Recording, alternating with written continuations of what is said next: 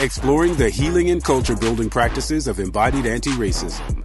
This is With Love and Justice for All, with Reverend Ogun Holder and Reverend Kelly Isola. Hello and welcome to With Love and Justice for All. I am Reverend Kelly Isola with my co-host Reverend Ogun Holder. Present and accounted for. Yes. Thank goodness. Can't do it alone. Here on With Love and Justice for All, we have conversations around embodied anti-racism, dismantling oppression, and particularly around the special challenges that arise as spiritual seekers for spiritual leaders in spiritual communities. If you want to join the conversation today, you can call 816-251-3555, or you can send us a message on Facebook or Instagram. And now I've already forgot the word for it, COVID brain. Our name, our handle, thank you. See, I need you, is at Get Our Holy On. So you can call or you could message us on Facebook or Instagram. Today, we are talking about voter suppression is dead. Long live voter suppression. Huzzah! No, not huzzah. Yeah, I know. And we're talking about it because of recent changes that have gone on and recent things that were said. Recent things that have gone on in terms of voting for and against, and we're going to dive a little bit deeper. But when we talked about doing this, we had something different lined up for today, and then the Voting Rights Act was not passed, and so as we were talking, and then afterwards, I'm thinking, to myself that I would imagine that many spiritual communities and many spiritual leaders think that a voting conversation doesn't have a place in church or doesn't have a place within a spiritual context or a building or with a group. And I frankly would say, well, guess again. I think it's either or, right? I think you have experiences where it's like, we're not touching this with the 10-foot pole. And then some churches, it's like, we are going to be the pole. For this and to as much as pretty much just telling you who to vote for, and if you don't vote for this person, you're not a good Christian, and if you don't vote for that person, so some go to that extreme, which I think is why so many people stay away from it. Yeah. Okay, I see where you're going. Not that I think there is that. I would tell someone, if you think a voting conversation has no place in a spiritual community or within your church, I would say guess again. And the reason I think that is because as faith leaders, or spiritual leaders, there's a bit of a moral imperative here, to live out an ethic of justice, which is, voting rights is about justice for all. And there's this moral imperative, I think, that most of us believe and teach and want to uphold, that everyone's voice needs to be heard, regardless of, it's not about who from the pulpit pushing who to vote for or what agenda, but coming down to spiritual truth of, your voice needs to be heard, love and justice for all, equanimity. And so, with the Voting Rights Act being, the door slamming shut on that again this past week, and voter suppression efforts are, running rampant, have been for several years, and will continue to, with this last week of events. And what most people don't realize is that of all those methods for suppressing votes, disproportionately impact people of color. They disproportionately impact elderly and disabled. And so it's, there's that quote from Dr. Martin Luther King. He says in a letter from a Birmingham jail that, that there's just rules and there's unjust rules. And when the sometimes unjust rules need to be broken. Yes, they definitely need to be and so I think revised. The reason that I would have these kinds of conversations about voting and access for all, around anything, is because some rules are just unjust and further promote not equity, Yeah. Or they promote oppressive systems. It's put in feet to our faith. It is, Yes. it is our fifth principle. It is how do we make the world that we imagine, the, for lack of a better term, spiritual utopia that we imagine, how do we make that a reality? And part of that is how we choose to govern each other and live with each other, and the laws that govern us. That's all part and parcel of it. It is spiritual work. So I just want to make one tweak to what you were saying when you were saying the Voting Rights Act didn't pass. Let's be clear, there's still a Voting Rights Act. Yes. The John Lewis Voting Rights Advancement Act is what didn't pass, which was updated and making the current Voting Rights Act more equitable for all. So that's what didn't pass. Thank you. Sorry. No, that's okay. That's okay. I don't want the calls. I don't want the emails. Right. It was the Voting Rights Act from 2013. The Supreme Court had gutted it, which is what warranted what you just said. What warranted what I just said. So the backstory is, yes, in 2013, the Supreme Court decided, I don't know, we were woke enough to not have certain provisions in the Voting Rights Act, and one of the key provisions was that there were certain states with a long documented history of voter suppression that needed their voter laws and regulations overseen by the Justice Department, and the Supreme Court, in a ruling 5-4, it was a Republican majority Supreme Court, I believe, at the time. This is when Obama was president. Decided, you know what, we've come far enough. We don't need to keep an eye on these states anymore. So they took out that provision. And within, for example, 24 hours of that decision being made, some states like Texas decided to put in more restrictive voter ID laws. And as always, the claim is, no, we're protecting the integrity of elections by making it harder for people to commit voter fraud. Voter fraud is not a problem. It is not an issue. There's numerous studies and statistics to show that it is not an issue.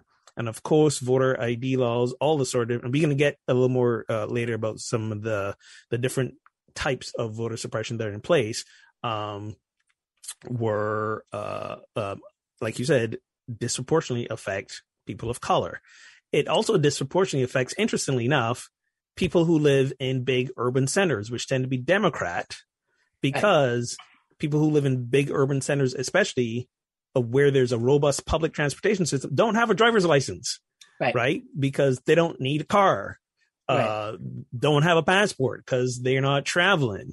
So it's for a whole host of reasons. You can point to how these things. So the John Lewis Voting Rights Act was proposed last year. It passed in the House, democratically controlled House. It went to the Senate, where it was voted down. This was last year, and the proposal was to get rid of the filibuster, which is the Senate rule that, and we could maybe segue into this a little bit, but the long story short, and the filibuster, that it was created primarily back in the day to fight anti-slavery legislation, right? It was designed to give the minority Southern states disproportionate power in the Senate to attempt to maintain slavery, Jim Crow rules, all these things. It's filibuster is not in the Constitution. Getting rid of it is not going an affront to democracy. But it's basically saying that you need, I guess, a majority, 60 out of the 100 Senate seats, in order to pass a law. And if you don't have that majority, anyone opposing the law can, what we call, filibuster and prevent that law from coming to the floor to be discussed or being passed. And as you all know, in a stunning but unexpected attempt to block any progress, all Republican senators voted against it. We had 2 against getting rid of the filibuster, and we had 2 Democratic senators who shall not be named, Manchin, Sinema, sorry, something in my throat, who also voted against getting rid of the filibuster. And if you want to really know why, I mean, just follow the money trail about their obstructionism. And if we'd gotten rid of the filibuster, even and the weird thing is they support the Voting Rights Act, or they've said that they do. But they're like, we won't tweak this law because then later when the Republicans really get in power and we want to filibuster something, we can't filibuster it because we've lost the quote unquote moral high ground. So we're not going to do that. It's a whole thing. But the things that the John Lewis Voting Rights Act would have done was update that provision that was removed from the original Voting Rights Act, and why it's the pre-clearing thing. Yes, and why it's needed is because since the 2020 election, right, there were 425 bills that were introduced that would have restricted voting access in 49 of the 50 states. I know. And 33 of these bills have been enacted across 19 states so far, and it's not done yet. The bills keep coming. Right. So we got that going on as well. It would have the Advancement Voting Rights Act would have brought in the scope of the courts to address these things. It would have addressed it redistricting.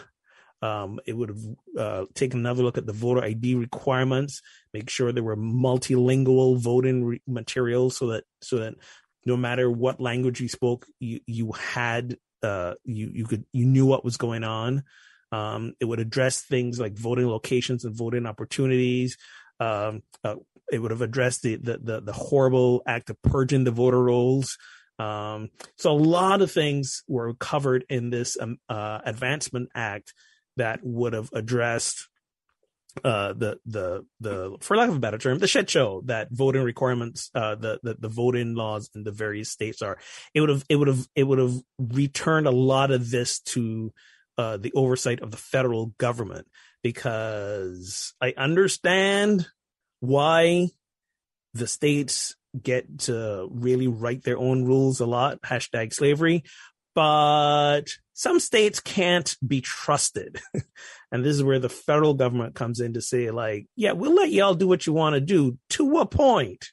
And that power is continually being stripped, especially in this regard. So we're stuck with the shambles of the Voting Rights Act that we currently have. And if you want to see some really horrific examples, hit Dr. Google and ask about voting laws in Texas and in Georgia. And that's what I got to say about that. I want to go back to the thing about the filibuster for a moment, though. Mm-hmm. It's part of that. That the quote that I said from Martin Luther King Jr. about if a law is unjust, then it ought to be broken. And I think I don't, my degree of understanding of the filibuster is I could probably make a case for either way. So a filibuster is, it's a political practice where, the Senate can debate on legislation for this unlimited amount of time. And by doing that, the decision for whatever they're debating is put on hold. Yeah. And pretty much ensuring that it doesn't move forward. And I think that, it's one of those things that here's the thing. You don't even have to argue anymore. You just have to threaten to filibuster. You just have to send an email saying we're going to filibuster this. And they pretty much act as if it's happened. No one's actually required to actually do the filibustering anymore. Right. But it's a way to just, protract an argument and never get to deciding. And I think, I can understand why, there are arguments of whether or not the beginnings of the filibuster have, came out of, specifically racism, and the enslavement of people and keeping that in place. And, it certainly harkens to President Obama called it a Jim Crow relic, and when you look at the bills that came to the Senate floor between 1917 and 1994, half of the bills that failed because of the filibuster were related to civil rights. So it's a little. If it walks like a duck. Yes. Right. Yes. So indicating that minority rights, or like white supremacy rights and beliefs, were, actually being protected and upheld. And there's also, I'm sure, an argument for, when the filibuster has been used in a more democratic fashion, or really to argue a point, not just email some shit in and not just talk for the sake of talking in order to prolong a vote. But I think this is one of those times where it's, when you watch, that it's time to let it go. Yeah. And because when you don't have the filibuster, now me as a senator, whoever, now I'm even more accountable, for I have to show up, and I need to, I think there's more, push around as an elected official, being more present, being more accountable, because there is no filibuster. And that it's just, time to go. Like, what is the filibuster really protecting? And if we look back at, even just the last 10 years, the filibuster has been used to uphold, white privilege, to uphold, the system of oppression, including, keeping the Advancement of Voting Rights Act, to keeping that from coming forward, because what that includes is the states holding the states more accountable for what they're doing. So I know that there are people for and against we should have the filibuster, we shouldn't have the filibuster, but I think it, I just think it stands in our way, and the very fact that it was used to keep the John Lewis Voting Rights Act from passing is like, thank you for making my point. Exactly. And which leads us to that just like amazingly, they said the quiet part out loud statement by Senator Mitch McConnell, which you all must have heard about by now, just in case you haven't, after the vote to suspend the filibuster failed, and therefore the John Lewis Voting Rights Advancement Act was for sure dead in the water. Mitch McConnell, the Senate Minority Leader, Republican, was asked about the concern that Black voters might have. And his response was, and I quote, "The concern is misplaced because if you look at the statistics, African-American voters are voting in just as high percentage as Americans." Yeah. And it was he of course he tried to backpedal later and he said, "I meant to say all Americans," and whatever. This is this is what Black America, people of color, have been struggling with forever in this country, which is to be recognized as fully American. And I think it goes without saying that this was not a slip of the tongue. The only slip of the tongue was that the truth was spoken. Yeah.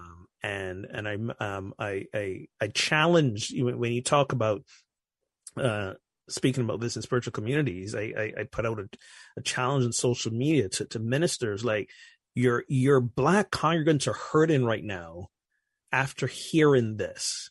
It's bad enough that this attempt to improve the Voting Rights Act and make it more equitable for everyone. And by the way, just to be clear, it would have made voting easier for white people too. This was not just this was not just a Voting Rights Act geared towards making it easier to vote for minorities. It makes it easier for everyone to vote. Because of the pandemic, for example, mail-in voting was a thing that many states accepted, and people of all colors, of all ages, were able to safely vote. More people voted because they had easier access to the ballot box as a result. Absentee and mail-in and exactly. So this statement, I think, is truly a reflection of where the consciousness of some folks are. It's no different than the decades that Washington D.C. has been denied statehood. They've been very clear about it. If we make D.C. a state, a territory, by the way, that has more people than many other states, if we make D.C. a state, then that's a bunch of black voters who voted Democrat. They've said it out loud. So we've really got to, back to the thing about ministers talking about this past Sunday, is that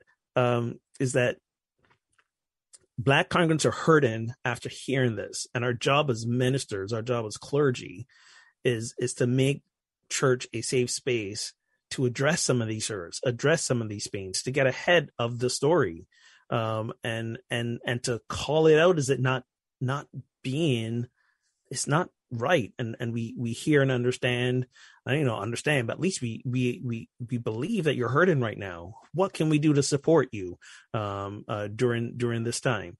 I think the too often what happens is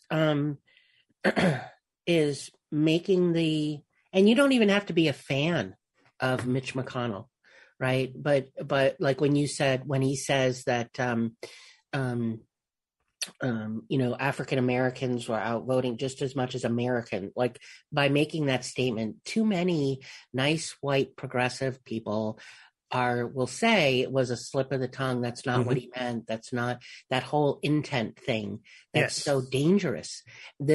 And so saying that and somehow finding some way to make it okay, whatever reason you want, he was nervous, it's not what he meant, and blah, blah, it doesn't matter. It doesn't matter. There's he said it.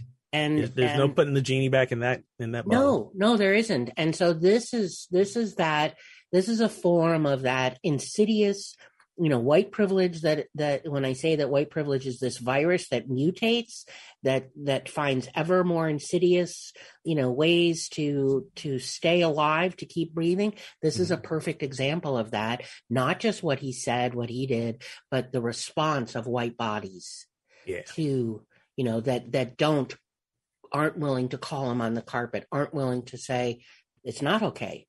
And to be clear, some have, many have, not enough have, especially not enough in his party, not enough. And they're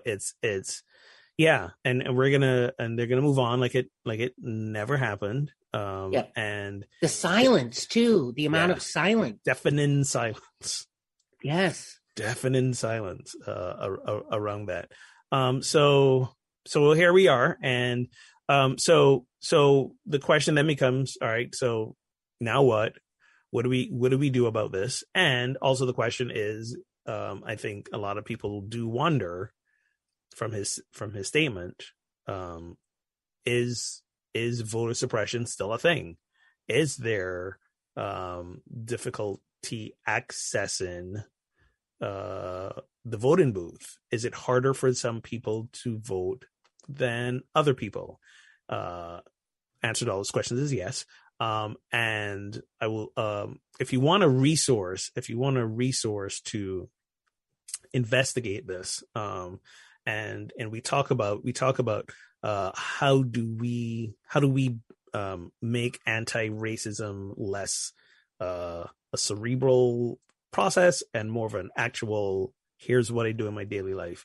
If you go to fairfight.org, I think it's fairfight.com, this is an organization that was created by Stacey Abrams in Georgia, and it speaks to voting rights issue. Their work is to protect voting rights, to advocate for those who are disenfranchised by the current voting rights, rules, and laws in different states. It's a great place to donate to if you want to send money someplace that's making a change, and educate yourself and make it more equitable for people to gain access to the voting booth, and in so doing make steps towards creating that world of justice and equity. That's a great place to start. I believe we've donated there, Project Sanctus, have we? Yes, we have. Yes, we have. What we send a donation from every one of our book studies to different organizations that are doing great anti-racism work. We've donated to that as well. I personally would probably donating to her because she's making a run for governor, and they could really use her as governor. So that's my invitation to you. We are coming up on a break. When we come back from the break, we will give you some examples of voter suppression that are still happening today, and perhaps some more things you can do about it. You're listening to With Love and Justice for All. We will be right back.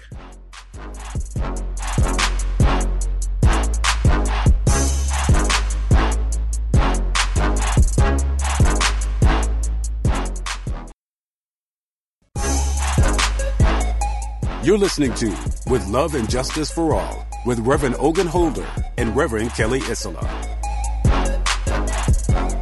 All right, welcome back to the show. If you're perhaps just joining us, today's episode is titled Voter Suppression is Dead, Long Live Voter Suppression.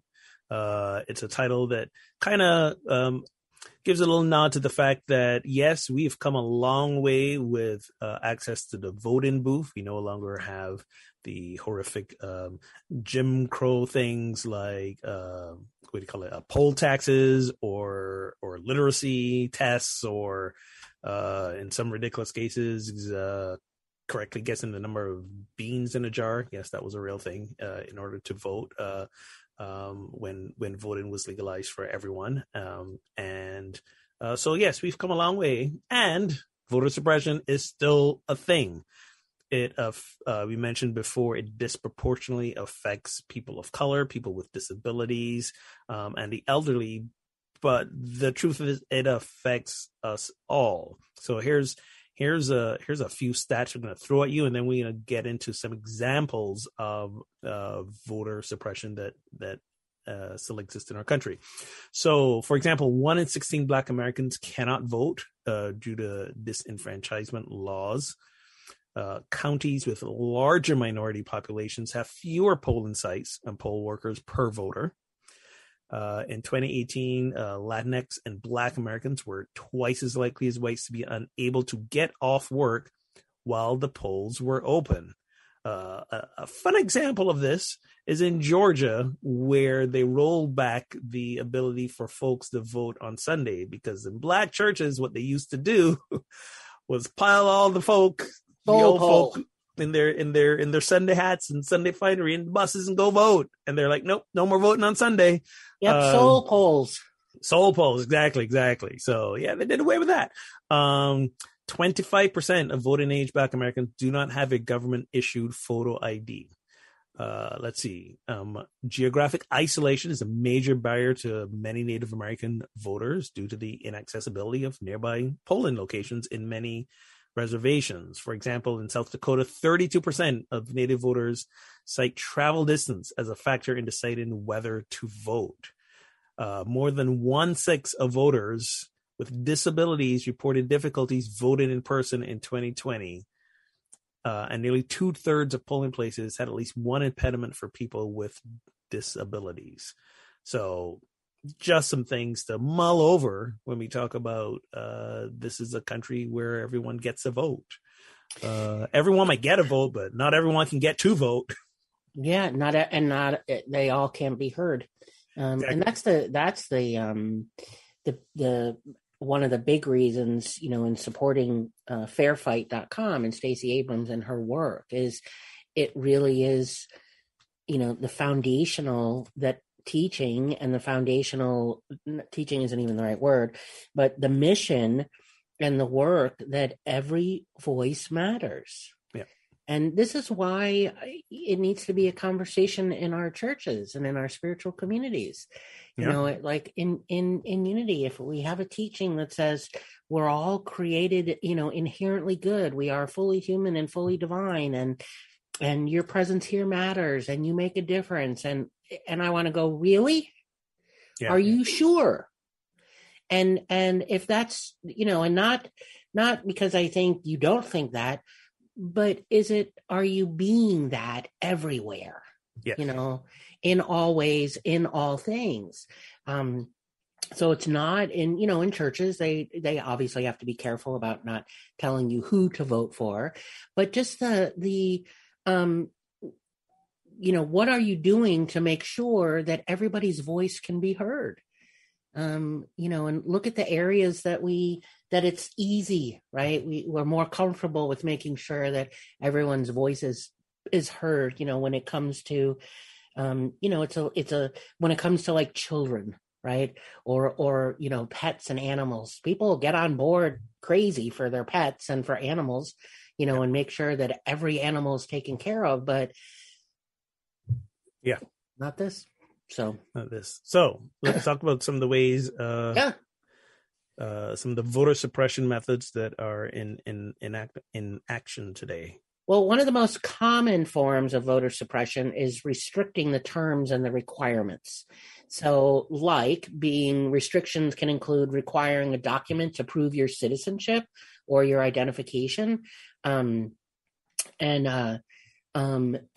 like who walks around with a passport, right? Most people don't.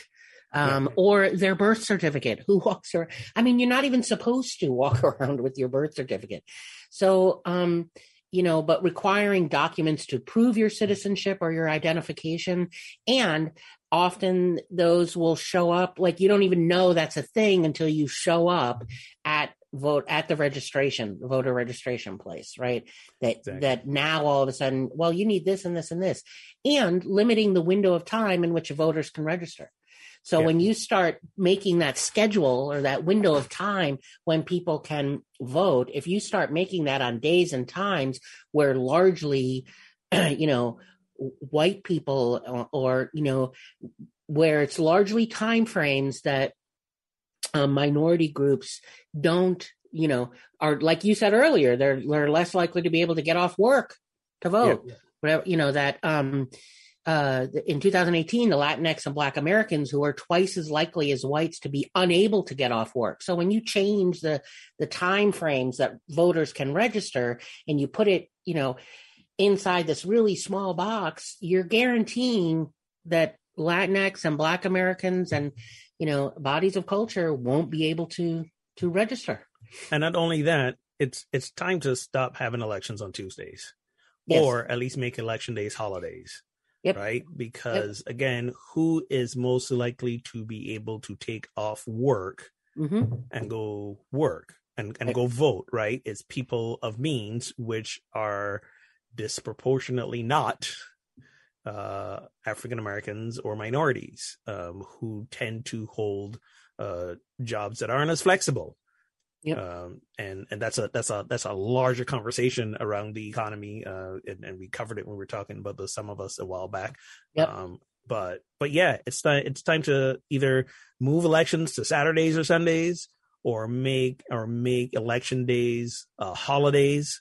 So people, like so many other countries do, to go out and vote. Yep. After the in 2011, the state of Kansas passed a law requiring citizenship documents, and it wound up blocking 30,000 Kansans from registering to vote. Fortunately, the ACLU sued and defeated the law, but it took 7 to 8 years to do that. Yeah. And the whole signature matching thing. Yeah. Oh, don't get me started on that. I know. So one of the other methods for suppressing votes is the criminalization of the ballot box. Some states are imposing arbitrary requirements and harsh penalties on voters and poll workers who violate the rules. So in Georgia, lawmakers made it a crime to, this one really, seriously inhumane. But Georgia lawmakers made it a crime to provide food and water to voters who are standing in line at polls. Yeah. So I can't walk by and give you a bottle of water, if you're, now what they claim is that's not what the law says. The law says you're not allowed to tell people who to vote for while you're doing it.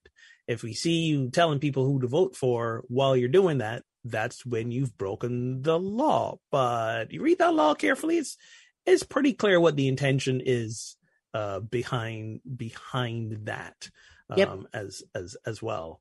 And in Texas, people have been arrested and given huge sentences for innocent mistakes in voting process.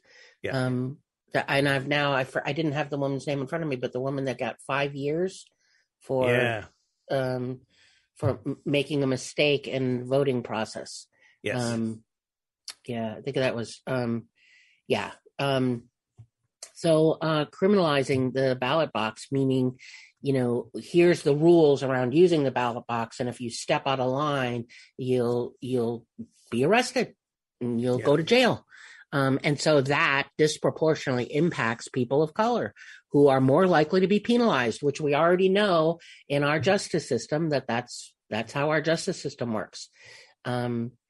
So it's another method for keeping people afraid, from keeping people, the capacity to keep people afraid and suppress their voice, to make it, criminalized using a ballot box. You mentioned the felony disenfranchisement. Well, you said disenfranchisement, but it's the felony disenfranchisement, where if you have a felony conviction, it can include your loss of your right to vote. And some states have banned voting only during incarceration or while on probation or on parole. And other states don't disenfranchise people with felony convictions at all. And Washington, D.C. is one of them. So what you're saying another reason you don't want Washington, D.C. to be a state. Exactly. So what you're saying is when people go to prison or jail, apparently they have not served their debt to society. That tab keeps running. Apparently when you come out. After they get out. So Florida is an example of a state, Florida of all places, that recently overturned that. There was a whole grassroots movement to shift that law, and it was shifted so that previously convicted felons could vote. And when that was passed, pretty much within the week, a new law was introduced that said in order for them to vote, they had to pay all the court fees that were associated with any punitive damages. Exactly. And which again made it impossible for people to vote. It was called a modern day poll tax. I believe that was eventually changed as well. One of the more memorable moments leading up to the 2020 election was some stars and some celebrities and athletes, like LeBron James, for example, paid those fines that people had outstanding so that they could go vote. So that happened. And it's the states that have the most extreme of this disenfranchisement laws are the ones that have the long, very obvious history of suppressing the rights of Black people. Well, color me shocked. I know. Well, I know this dumb white girl. But I say that, the reason I say it is that it's another one of those things where nice white people, or even not nice white people, are, well, you're just pulling out statistics and making them work for whatever you want. Right. And great, you get to say that. And it's a little hard to, as when you continue to look at the data, it's a little hard to ignore. Yeah. When we just believe the sound bites, don't look at the data, and then we say, this is not an issue anymore. Right. If people don't come out to vote, it's because of, if voting was really important, they'd find a way to get there. Right. So we place the onus, the responsibility, the shame on the person who can't get to the voting booth. Which is what white supremacy culture is. That's foundational. You put the labor back on the person of color. Exactly. That if your life is not the way you want it, then you need to create your world and, do what you need to do to have the life you want to lead. Exactly. Which is again, a nice overlap, brushing up against. We can't ignore that's one of our spiritual teachings, right? As well. So it's very insidious.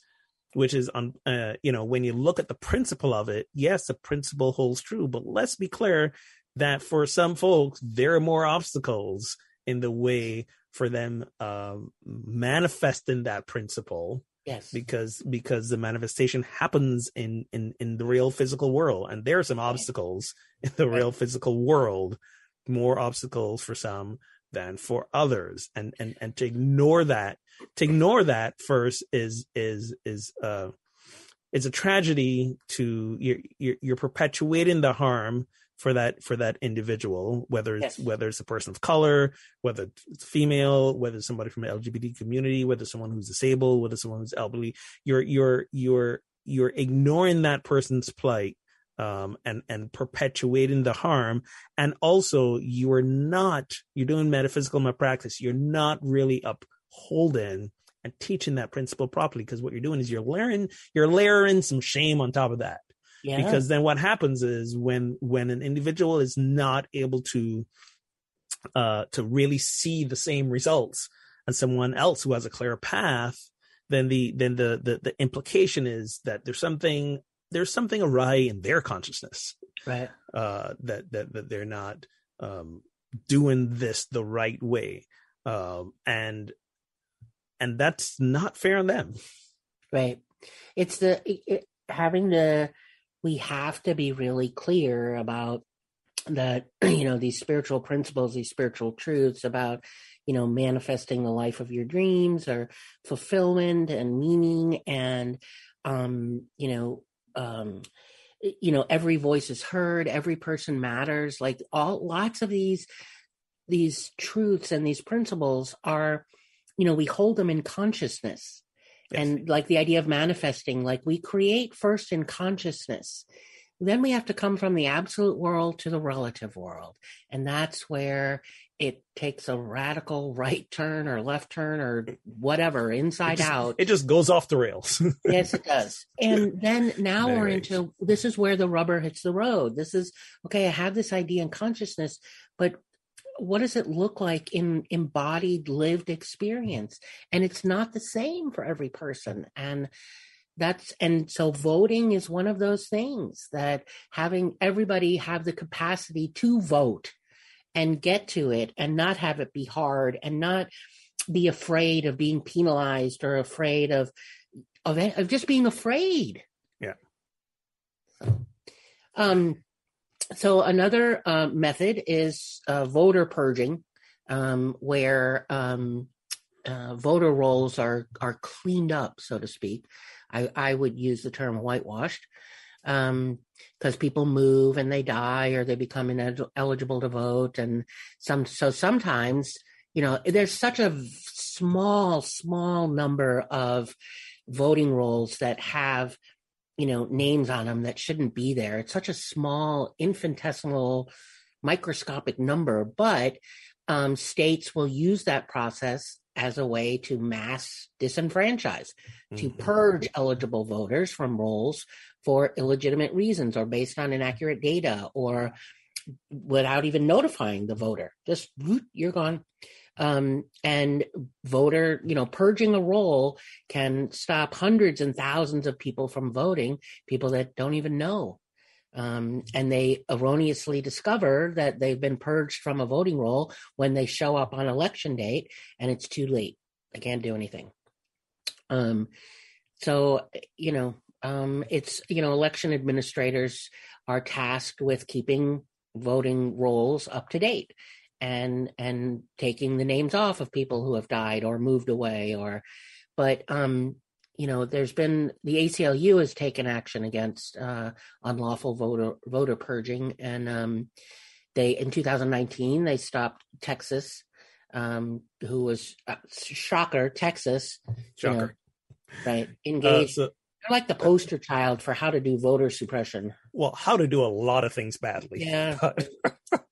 To give you a statistic here, the nonprofit Electronic Registration Information Center found that officials identified just 372 possible cases of double voting or voted on behalf of deceased people out of the 14.6 million votes cast by mail in the 2016 and 2018 general elections. That's 0.0025%.